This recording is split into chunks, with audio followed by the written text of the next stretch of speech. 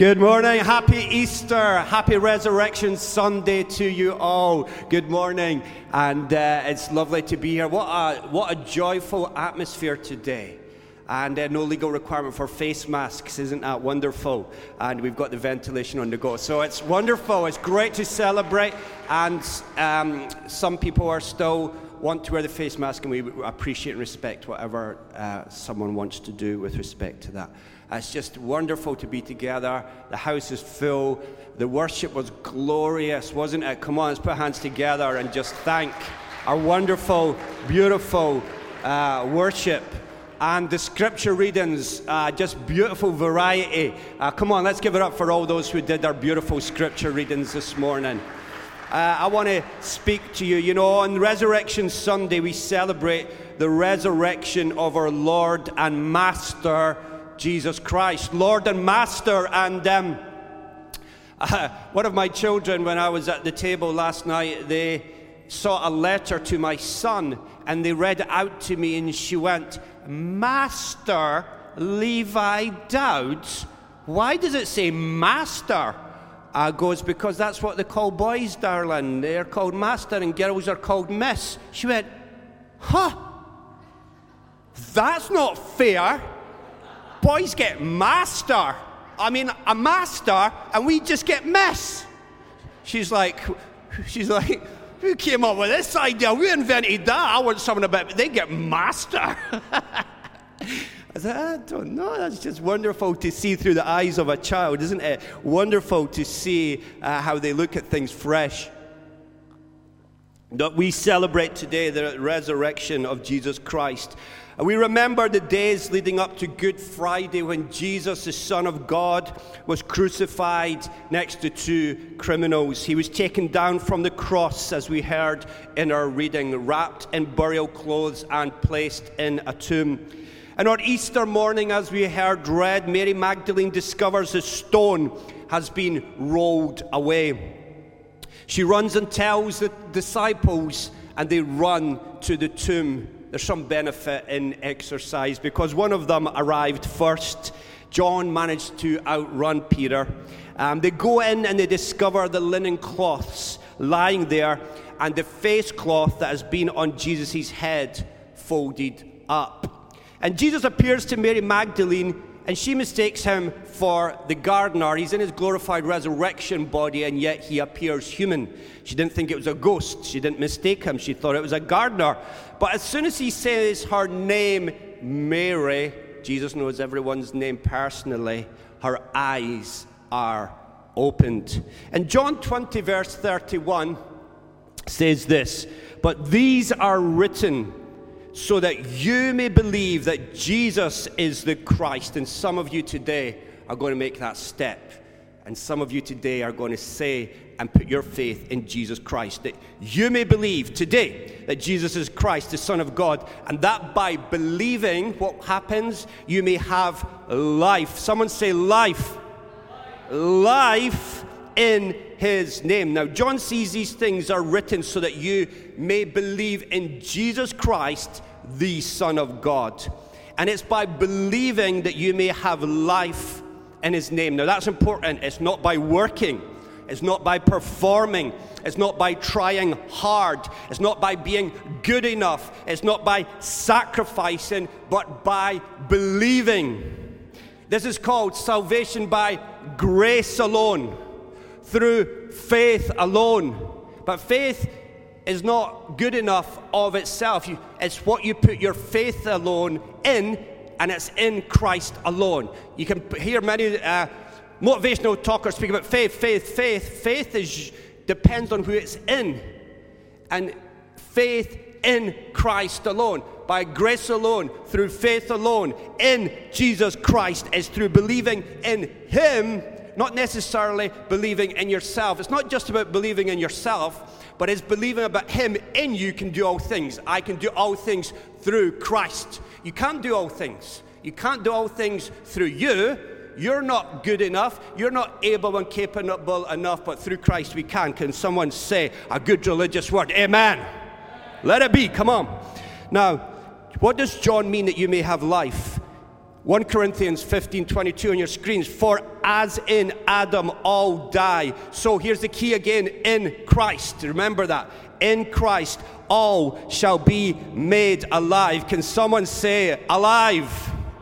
Coming alive. Again, we're told that in Christ all shall be made alive. And I love that word alive. I want to be alive. I want to be fully alive. You want to be alive. Who doesn't want to be alive? Now that same word, alive, translated live, is used in this verse in John 5, verse 21. It says, for just as the Father raises the dead and gives them life, that's what we're talking about, Resurrection Sunday, isn't it? Even so the Son gives life to whom he is pleased to give it. The Son gives life. And an example that is used is a dead person being raised to life. And when Jesus gives life, he is resurrecting a person, resurrecting something that was previously dead. Now, it's interesting that the person is not described as being improved, amended, or healed primarily, but first and foremost, he's described as being resurrected, brought to life. He was previously dead and is now alive. And we see, how do we come alive? How does somebody come alive? That's a good question. Well, how did the first human being created from the dust of the earth, how was he brought to life? The book of Genesis tells us, Genesis 2, verse 7, the Lord God formed a man of the dust from the ground and breathed into his nostrils the breath of life. And the man became a living creature. So when God breathed into Adam's nostrils, who was made from the dust of the ground, the man came alive. He became a living creature. But God breathed once more on man when Jesus rose from the dead and his new creation began. In Genesis, we read of the creation of man from God's breath.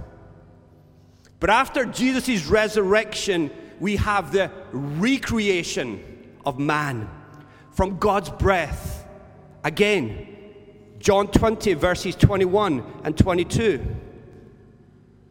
Here we go. Jesus said to them, peace be with you. As the Father has sent me, even so I am sending you. And when he had said this, he breathed. There's the breath of God once more.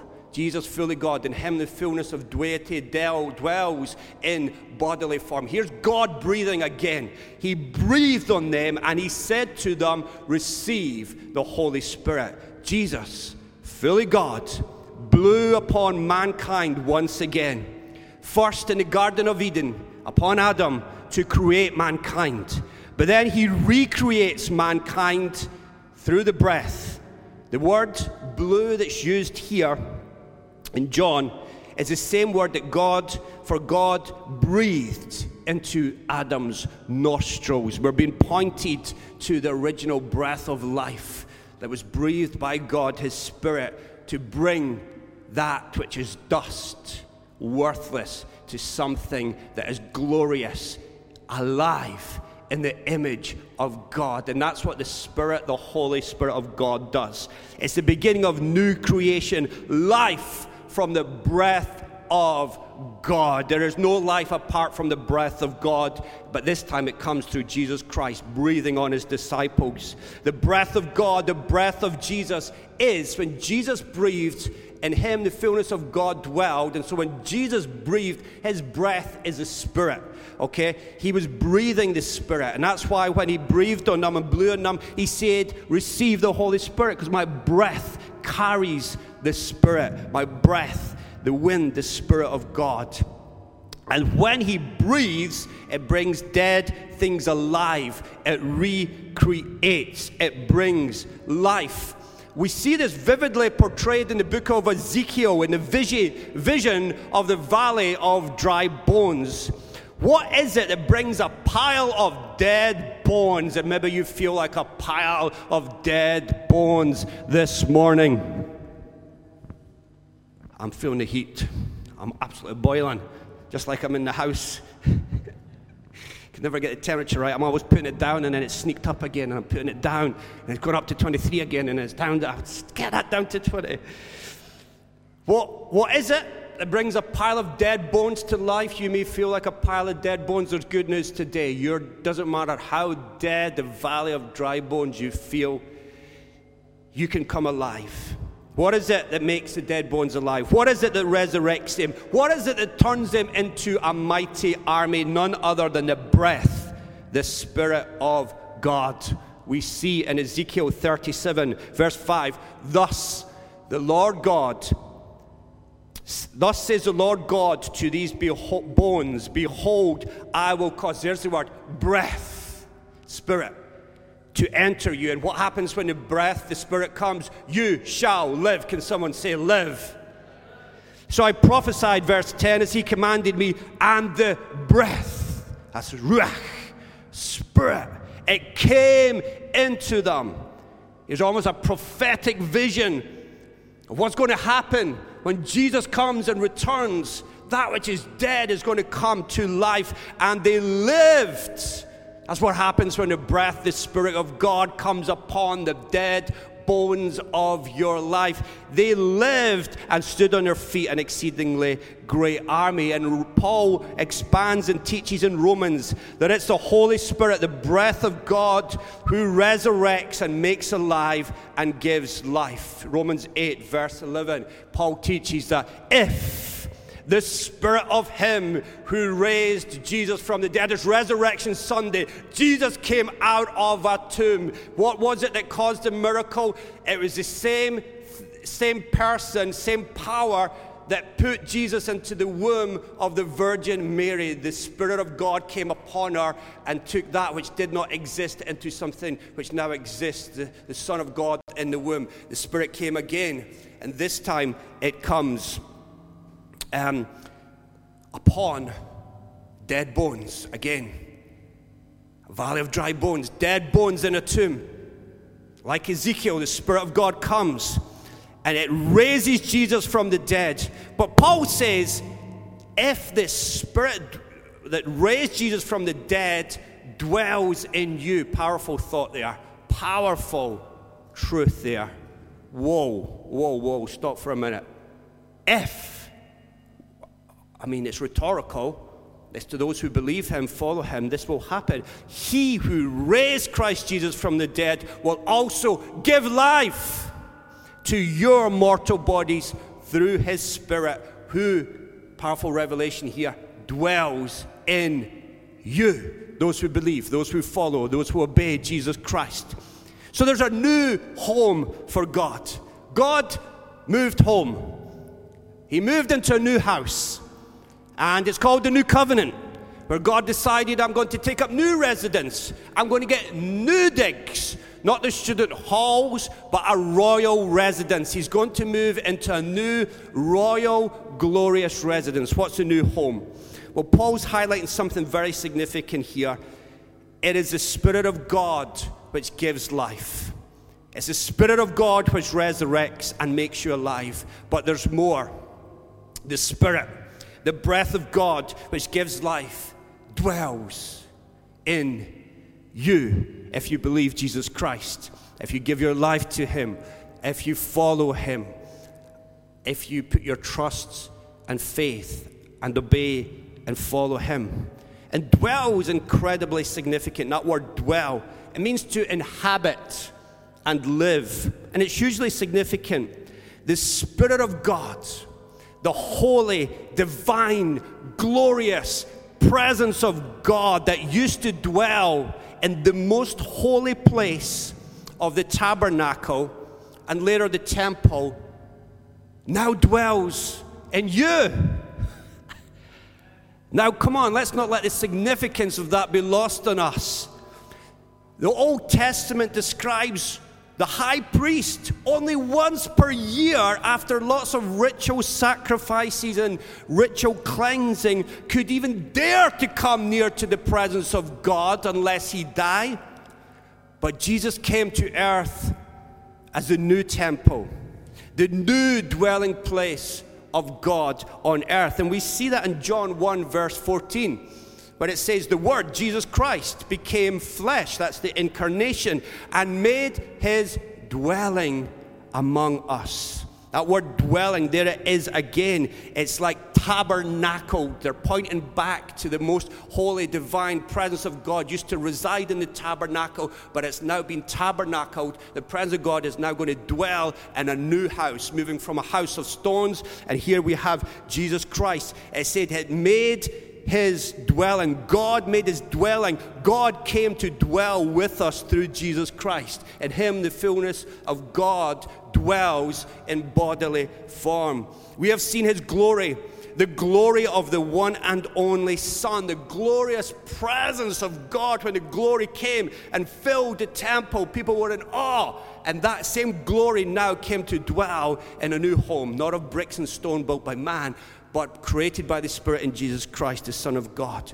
And he came from the Father, full of grace and truth. In Easter, we celebrate new creation, a new covenant in his blood. That Jesus, he broke the bread, he drank the wine at the Last Supper with his disciples, and he said, "This is my blood of a new covenant." He started a new Passover meal. We call it communion. The old temple, the old covenant, it's going to be done away with, no longer needed. And God explicitly revealed that when he ripped the veil in two from top to bottom when Jesus died upon the cross. Something's going to rip, something's no longer going to be needed, something's going to end. The old order of things, the old covenant, the old agreement is going to come to an end. We'll no longer need tabernacles, we no longer need tables, we no longer need to sacrifice animals and goats and blood, because there's going to be a new Passover lamb, a new sacrificial lamb. The Spirit of God, the very presence of God, is now going to dwell on earth in a new temple. Firstly, in the temple of the body of Jesus Christ. But even more incredible than that, I can grasp that, I can get that, I can understand that. He's something even more incredibly mind-blowing. But then in the body of all who believe in Jesus, the new body, the new dwelling place is going to be the people of God, the true church of God. And we see that in 1 Corinthians 12:27. Now, you are the body of Christ. There's a new body, there's a new home, there's a new temple. And what is it? You are the body of Christ and individually members of it. Incredible. And we see in John 14:23, Jesus answered him, "If anyone loves me, he will keep my word, and my Father will love him. And we will come to him." Here we go. You ready for it? What they're going to do? We're going to make our home in you. God's going to get a new home, a new residence, a new dwelling place. It used to be separate, kept behind veils, kept in a most holy place, behind a temple, only a great high priest through lots of rituals and sacrifices. But there's going to be a new dwelling place for God, and we will make our home in you. The presence, glorious presence of the holy God will now come and live in the people of God. The presence of God that used to dwell in the most holy place. But Jesus said, you're going to be the carriers of the presence of God now. You will carry and host the presence of God. God never wanted a stationary building, because he knew the presence of God had to move upon the earth. That's why the tabernacle was more preferential, because at least it could move. But you are a moving, living, breathing people carrying and hosting the presence of God. And the presence of God can be manifest and cover the face of the earth through his church, his global church, his international church, through all who believe in him. The presence of God is going to move into a new home of those who love and obey Jesus. Those who love and obey Jesus are going to come the new home for God, the new temple, the new dwelling place Whoa, let the Spirit of God give us revelation and open our eyes. Like Mary's eyes were open, may your eyes be open to the truth of the good news of the kingdom of God, of the gospel of God. And that's why John 15:4, he says, abide in me and I in you. Wow, the presence of God again is going to abide and dwell in you, wants to abide and dwell. So you're a host of the presence of God.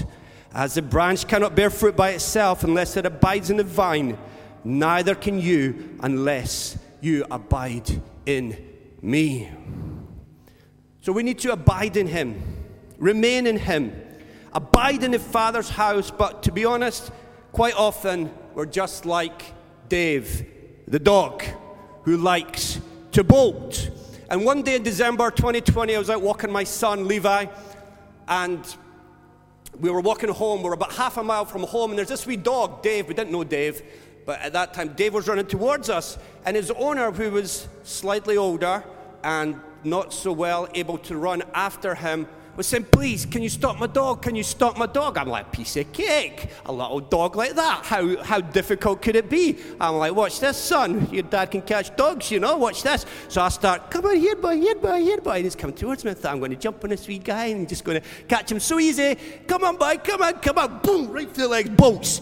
10 minutes, I'm sprinting in my top. I'm like, I'm not going to be put to shame by a little dog. I'm going to show my son I'm a dog catcher. Watch this, son, watch this. Levi's running about. The dog's owner's running about. There's cars going past on a quiet country road. I'm sprinting at top end. I thought, I've got it cornered now. I'm actually diving in the grass, like trying to do a rugby tackle on this thing. And it just, I tell you, nothing we did. I was exhausted. I was absolutely sweating. Dave the dog made an absolute fool of me, and he was loving it. He's living his best life now, Dave the dog. And so he goes up into a garden, a big country house with a big garden, and we're like, this is embarrassing. We're running about the garden, and Dave the dog's making a complete mockery of us. They're trying to phone.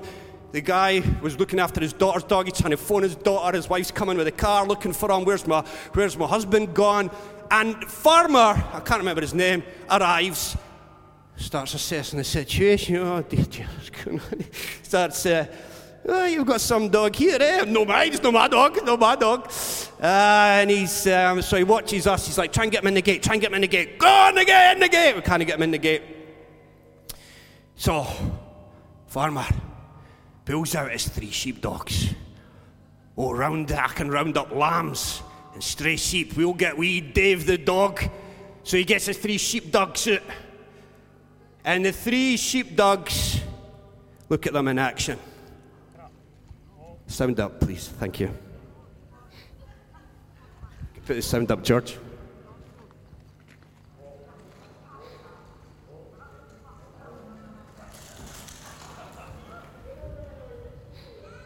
This is about half an hour after, by the way. Dave's been bolting for half an hour at least by now. Away to me! Away to me! Come on up. Come on up. Come on up. Hi. When it comes round the other way, go at the front of the pickup. So this went on for about 5 minutes until the three sheepdogs had little Dave almost hypnotized. He was sitting there and I was able to run in and jumped on him and caught him. I was like, hey, there you go, son. I couldn't do it on my own, but we got Dave the dog. We went back in the car with him, and he's a bit of a legend in Salon. Everybody loves Dave the dog. I did a wee story on their Facebook page last night just to remind everybody. And but quite often, we're just like Dave the dog, aren't we? Where is Dave the dog on my notes? Okay. Yeah, there we go. Dave the dog likes to bolt from the Father's house. That can be like us. Because it seems fun out there. Everything seems to be happening out there. Much better fun than this living room. It's a bit hot and stuffy. I want to get out of this house. But we need to learn to abide in him. And the presence of God will abide in those who obey and love Jesus. And that is the very presence of God, the Holy Spirit, that causes the fruit of character and good works to grow in our lives. And people will be transformed into the image and glory of God as we cooperate and dwell and remain and obey and hear we will be transformed into the image and glory of God by the breath of God, who brings life, resurrection, recreation, back into the image of glory of God, in which we created in, we fell short of, but Jesus died so we could become back to that image and glory that we have fallen from. To shine, to be the light, to radiate, to reflect the glorious nature of God. So we have 1 Corinthians 3:16 and 17. Do you not know that you are God's temple? New home, God's moved residence, he's got a new temple. The old one's abolished, destroyed, no longer here, but God's going to live in a new temple. What's the temple? You are the temple, and God's Spirit dwells in you. That's hugely significant, guys. Massively, the presence of God we carry, we host wherever you go, your workplaces, your neighborhoods, you carry. His Spirit dwells in you. That's why if anyone destroys God's temple, God will destroy him, for God's temple is holy. And who is the temple? You are the temple. You host the divine presence of God. The old temple was destroyed. The old sacrificial system became obsolete in Jesus. No more lambs would be needed to be sacrificed because Jesus became our Passover lamb. He sacrificed upon the cross his own body. He shed his own blood. Perfectly innocent, spotless, blameless Lamb of God was crucified like a criminal, crown of thorns, gut-wrenching, agonizing death upon the cross. He took it knowingly. That's why he sweated drops of blood in the Garden of Gethsemane, because he knew what he was up against. He knew what was ahead of him, and yet he did it willingly. He did it for the knowledge of the sons and daughters you would come home to, Father. He died so you could live. He was separated so you could be united. He was wounded so you could be healed. He was rejected so you could be accepted. He was resurrected so you could be recreated back into the image and likeness of God. Can we put our hands together and thank Jesus Christ for his sacrifice? The Spirit gives life. The Spirit gives life. John 6:63. It is the Spirit who gives life. The flesh is no help at all. The words that I have spoken to you are spirit and life. Incredibly significant again. What is it that gives life? The Spirit. The flesh cannot resurrect itself. No matter how much we try, what attempts we have in the flesh, we cannot resurrect ourselves. We need a miracle. Life, new life, recreation is only made possible by the Spirit of God. It is the Spirit who gives life. And I'm just going to skip a few pages here so we can start bringing this to a close. We'll skip forward to in Father's house. Now,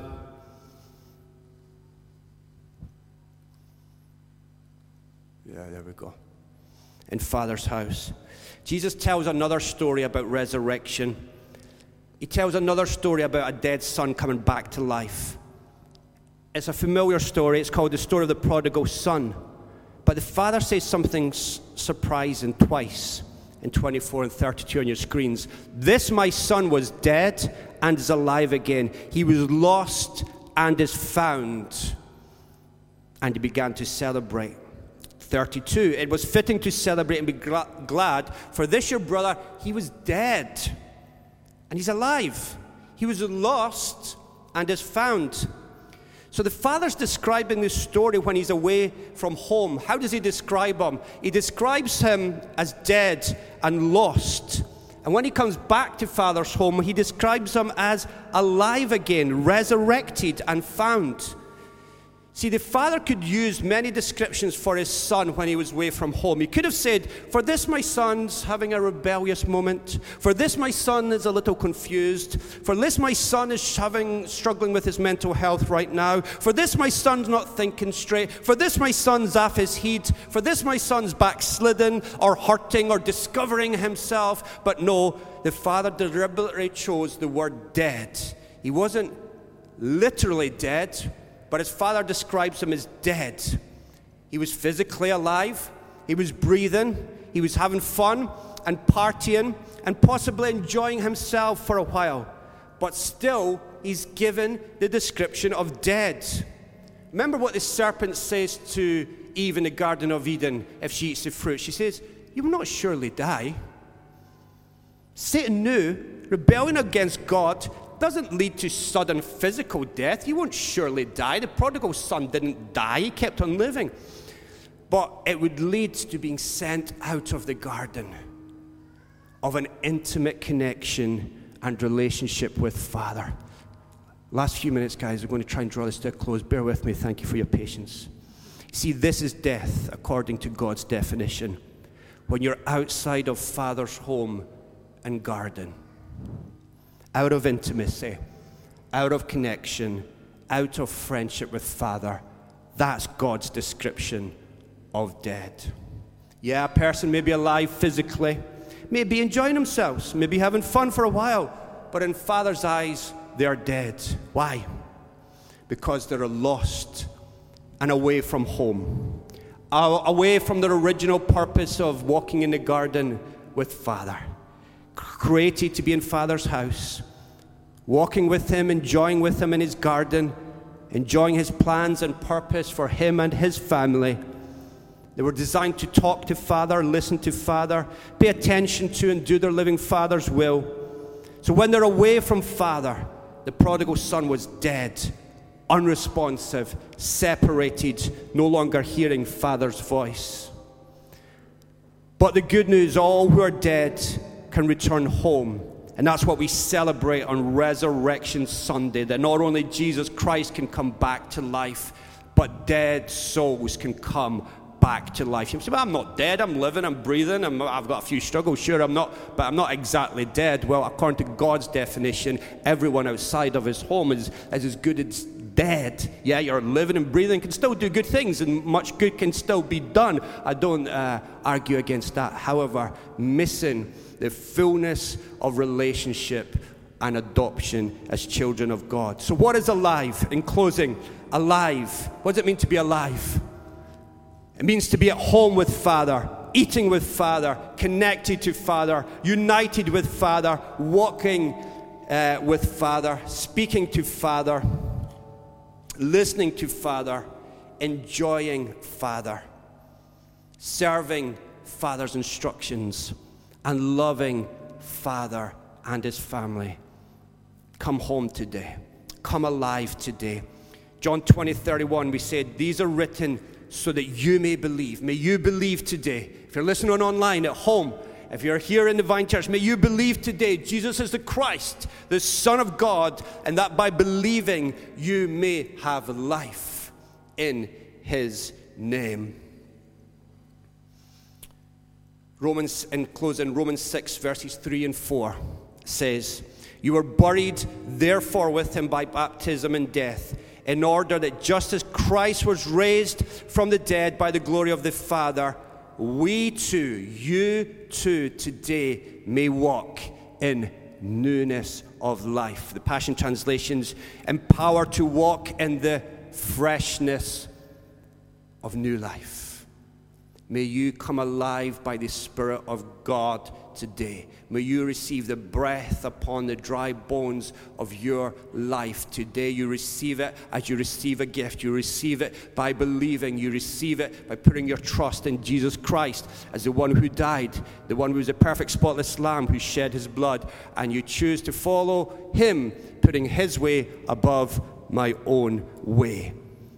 And as you walk, you get recreated and made alive and resurrected so that you can walk in freshness. Springs about fresh flowers blooming. It's time for you to bloom again. It's the time for fresh smells and aromas to be released from the earth of those dormant seeds that once were dead. But unless a seed dies and goes into the ground, it cannot bear fruit. May you come alive today. The freshness of life is a walk with God, constantly in and aware of his presence in you. His presence will make you glow, shine, and smell sweet, so that you release a sweet aroma and fragrance wherever you go. And as you walk in your homes, your neighborhoods, your cities, that you will host the very presence of God and carry the very sweet-smelling aroma and fragrance of God with you wherever you go, that through our yielded lives, we may spread the fragrance of the knowledge of God everywhere we and you and I go. Like Lindsay in this story to finish, and then we're going to have the band back up. Here's a story about Lindsay, who carries and hosts the presence of God into the Bronx to some of the neediest, hurting, poorest children. She's an example of what many of you are doing. Many of you are teachers or nurses or midwives or whatever you do. You similarly, like Lindsay, are carrying and hosting the sweet-smelling aroma and fragrance of the presence of God, bringing life and love, comfort and healing wherever you go. We'll finish on this.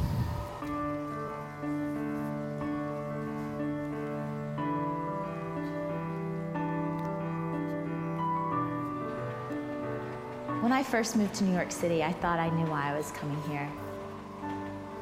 It was going to be an adventure. I had my own agenda. I had no idea how much I would fall in love with the kids of the city and how much they would teach me about myself and change my life.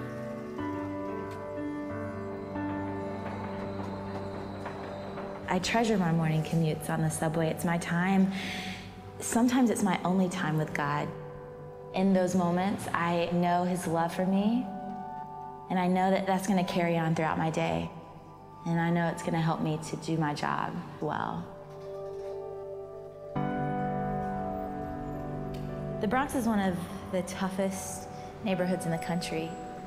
75% of the people live below the poverty line, and where there's poverty, of course, there's going to be violence and sadness and strife, ugliness.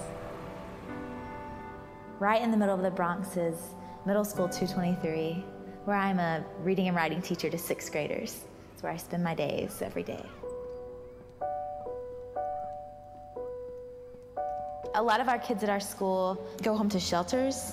They go home to homes where they're in charge. They see people get shot in front of their apartment door. Life has not been easy for them or kind to them. Morning. Good morning. Hey guys. Thanks for coming in quietly.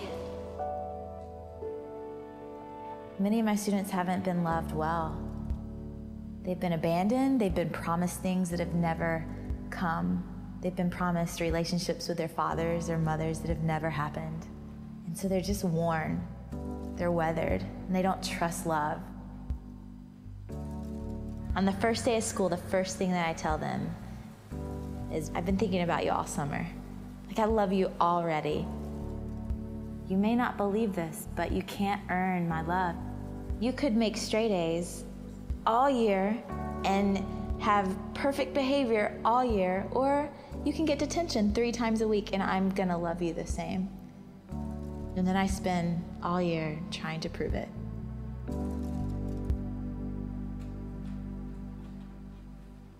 So I want you to think back to Monday. We chose that one personal narrative that we're going to publish and celebrate and put out there to the world. Who am I as a person? What do I really want people to know about who I am? Well, it wasn't until recently that I realized that God had been preparing me for this job, for these kids at the school right now. I grew up in Georgia, mostly at my grandmother's house, because my mom and dad were divorced. And then when my dad got married, I felt like I wasn't good enough. He wanted me to be perfect. I just wasn't good enough anymore. But I know I don't need other people to say I'm okay anymore. I did that my whole life, and I think I'm finally done. So maybe now I can just be Lindsay, and if I make mistakes, then oh well. I'm not only as good as what I do. Growing up, and especially now, even as an adult, I still long for that love and acceptance, and God has shown that to me and given that to me so that I can go and give these kids the same love and acceptance that they have always wanted too.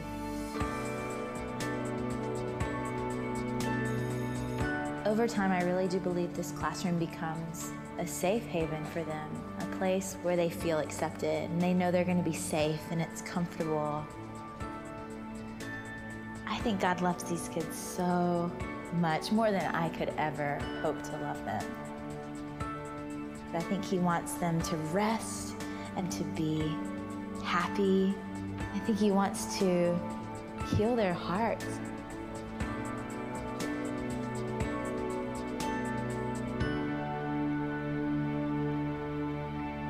Every day they walk out of my classroom, and at the end of the year, they walk out of my classroom forever.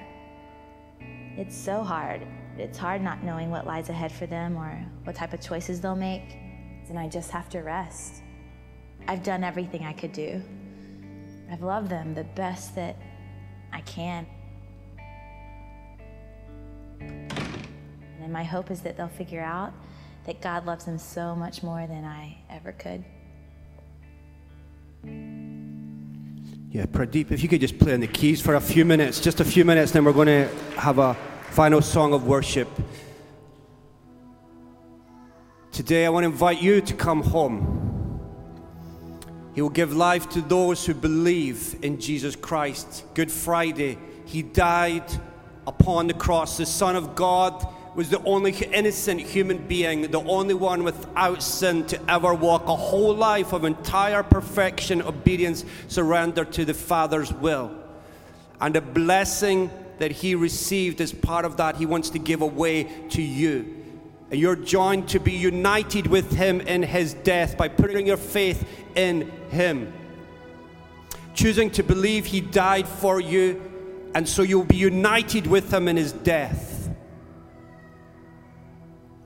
He will forgive you for every wrong, whether it's deliberate, whether it was accidental, whether it was big in your estimation or small. It's all the same to God. We've all fallen short. We've all gone astray, all gone our own way, each his own way. And we're invited to come back to Father's house today.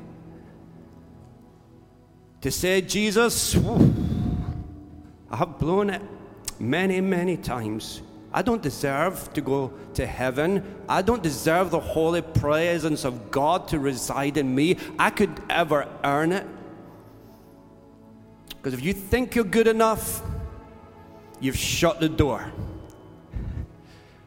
That's why it takes humility. When you think you're good enough and you don't need God, you've shut the door to God being able to bring you new life. It starts with humility, and that's where God comes to the broken, to the poor, to the needy, to the one who falls on their knees and says, "Oh God, forgive me, a sinner." And the Pharisee said, "Thank you, God, I'm not like that one." But God comes to those who are broken and saying, "Oh God, forgive me. I've done wrong in my life. I've hurt many people. I've been selfish many times. I've not prioritized you or loving others. I'm sorry, God. Please forgive me. I want eternal life. I want the security of knowing I'm going to heaven. I don't know when this world will end. I don't know when my life will end. Life is very fragile. In an instant, any one of us can take us away. I don't want to use fear to motivate you to put your trust in Jesus Christ, because fear doesn't work. But we should live with a healthy awareness and be grateful for every breath, because there's no guarantee I'm waking up tomorrow. There's no guarantee. We had a pastor friend who stood on this stage, Pastor Warren Beamer, no longer with us in a car accident. Young man, you and I both know people are leaving this earth. But God wants to give you eternal life starting now. He doesn't want you to wait till death. Fullness of life He wants to give now. Fullness of life. The prodigal son thought, as being away from Father, doing my own thing, having no restrictions, then that will lead to happiness and fulfillment. He realized eating with the pigs. No, true life is not having freedom from all restrictions. I need restrictions because I don't know what's good for me, and I make bad and poor choices every day. And so I come back to Father's house. I remain in Father's house. And for those of us who have followed Jesus Christ for many years, we drift, we stray, we wander. We're invited to come back to the gospel of grace, the free gift. By grace alone, we receive a free gift. By faith alone, in what Jesus Christ done for me on the cross. I can assure you, people, from my own experience, when I'm most joyful, when I'm most peaceful, when I'm most settled, when the restlessness of my heart is far from me, is the closer I am to God. And the closer I remain to His presence. For that is what we were created for. I'm going to invite you today to come to Jesus Christ. Receive forgiveness of your sins. Come and be adopted as His child. And know for certain today, when you die, you're going to live forever and ever in the glorious presence of God because of what Jesus Christ did. Come and join the family. Don't do it through your mind and understanding. Of course, we can ask questions and analyze, but come with your heart. I don't know everything. You don't know everything about the chair you're sitting on, but you chose to sit on it and trusted it wouldn't collapse. You don't need to know everything. Just trust the chair of Jesus Christ, that He's reliable and secure. He was a good carpenter. His chair is not going to fall apart when you put He's a good solid foundation, because you're going to face storms. You're already in storms. There's uncertainty of the future, but have a secure foundation when you put your faith in Jesus Christ. And you do it by saying this prayer on Easter Sunday today. Maybe you can have a resurrection where you come alive today. You put your trust in Jesus Christ today. You choose to follow Him, and you choose to join the family of God. And we choose, as the church of God, God, I put you first in my life. God, I want to live and abide in you, and you to abide in me. God, I choose to follow you and trust you and walk with you and host and greater awareness of your presence. And like Lindsay, that teacher in the Bronx, that we would host and carry your presence and love. Yes, it's difficult. Yes, Lindsay has difficult days. Yes, she gets discouraged. Yes, she feels like giving up sometimes. But we take our 2 fish and our 5 loaves and we just feed. We give them to Jesus. That's what Lindsay's doing. Just give your 2 fish and your 5 loaves. Give it to Jesus. Just say this prayer after me. Lord Jesus, thank you for the cross. I'm sorry, Lord, for going my own way, leaving your house and thinking freedom was out there somewhere. True freedom is in your home as your child. So I ask you today, forgive me, Lord. I choose to receive you into my life.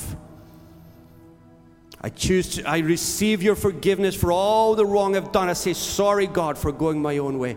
Sorry for the things I've done that have hurt you and others. Please forgive me. I receive you into my life.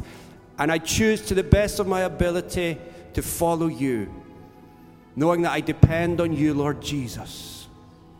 And today, I want to know for sure I'm going to heaven. When I stand before you on Judgment Day, as each one of us will do, God, when He says, why should I let you into heaven? We can point to Jesus Christ and say, He has given me the free gift. I put my trust in Him. He's forgiven me and will be accepted through what Jesus Christ has done, and we receive that free gift. We receive it today, Lord. I receive your presence right now. Come, Holy Spirit. Come, we pray. Come, Holy Spirit, and fill each temple, individual members of the house of God. Fill them right now. We pray that you would bring healing, comfort, and strength. Your divine presence would come right now in Jesus' name. Now, unashamedly, as the church continues to close your eyes, but unashamedly, as Jesus hung naked, unashamedly on the cross for you, unashamedly put your hand up today. If you came and said that prayer and want to give Jesus Christ your life, just put your hand up nice and high. No shame, I'm not going to pull you at the front, not going to embarrass you, not going to put pressure on you. But did anybody say that prayer for the first time today? Thank you, thank you, thank you. Anybody else? Thank you. Anybody else? God receives you today. New life has started for you today. Lord, just heal this person. Bring your comfort and strength and presence, we ask in Jesus' name. Anybody else? Online, you can click accept. I follow Jesus. Just now, there's a little button, and just to indicate if anybody's online. And last minute, anybody else? Anybody else want to come and start resurrection life today? Let's stand on our feet, Vine Church.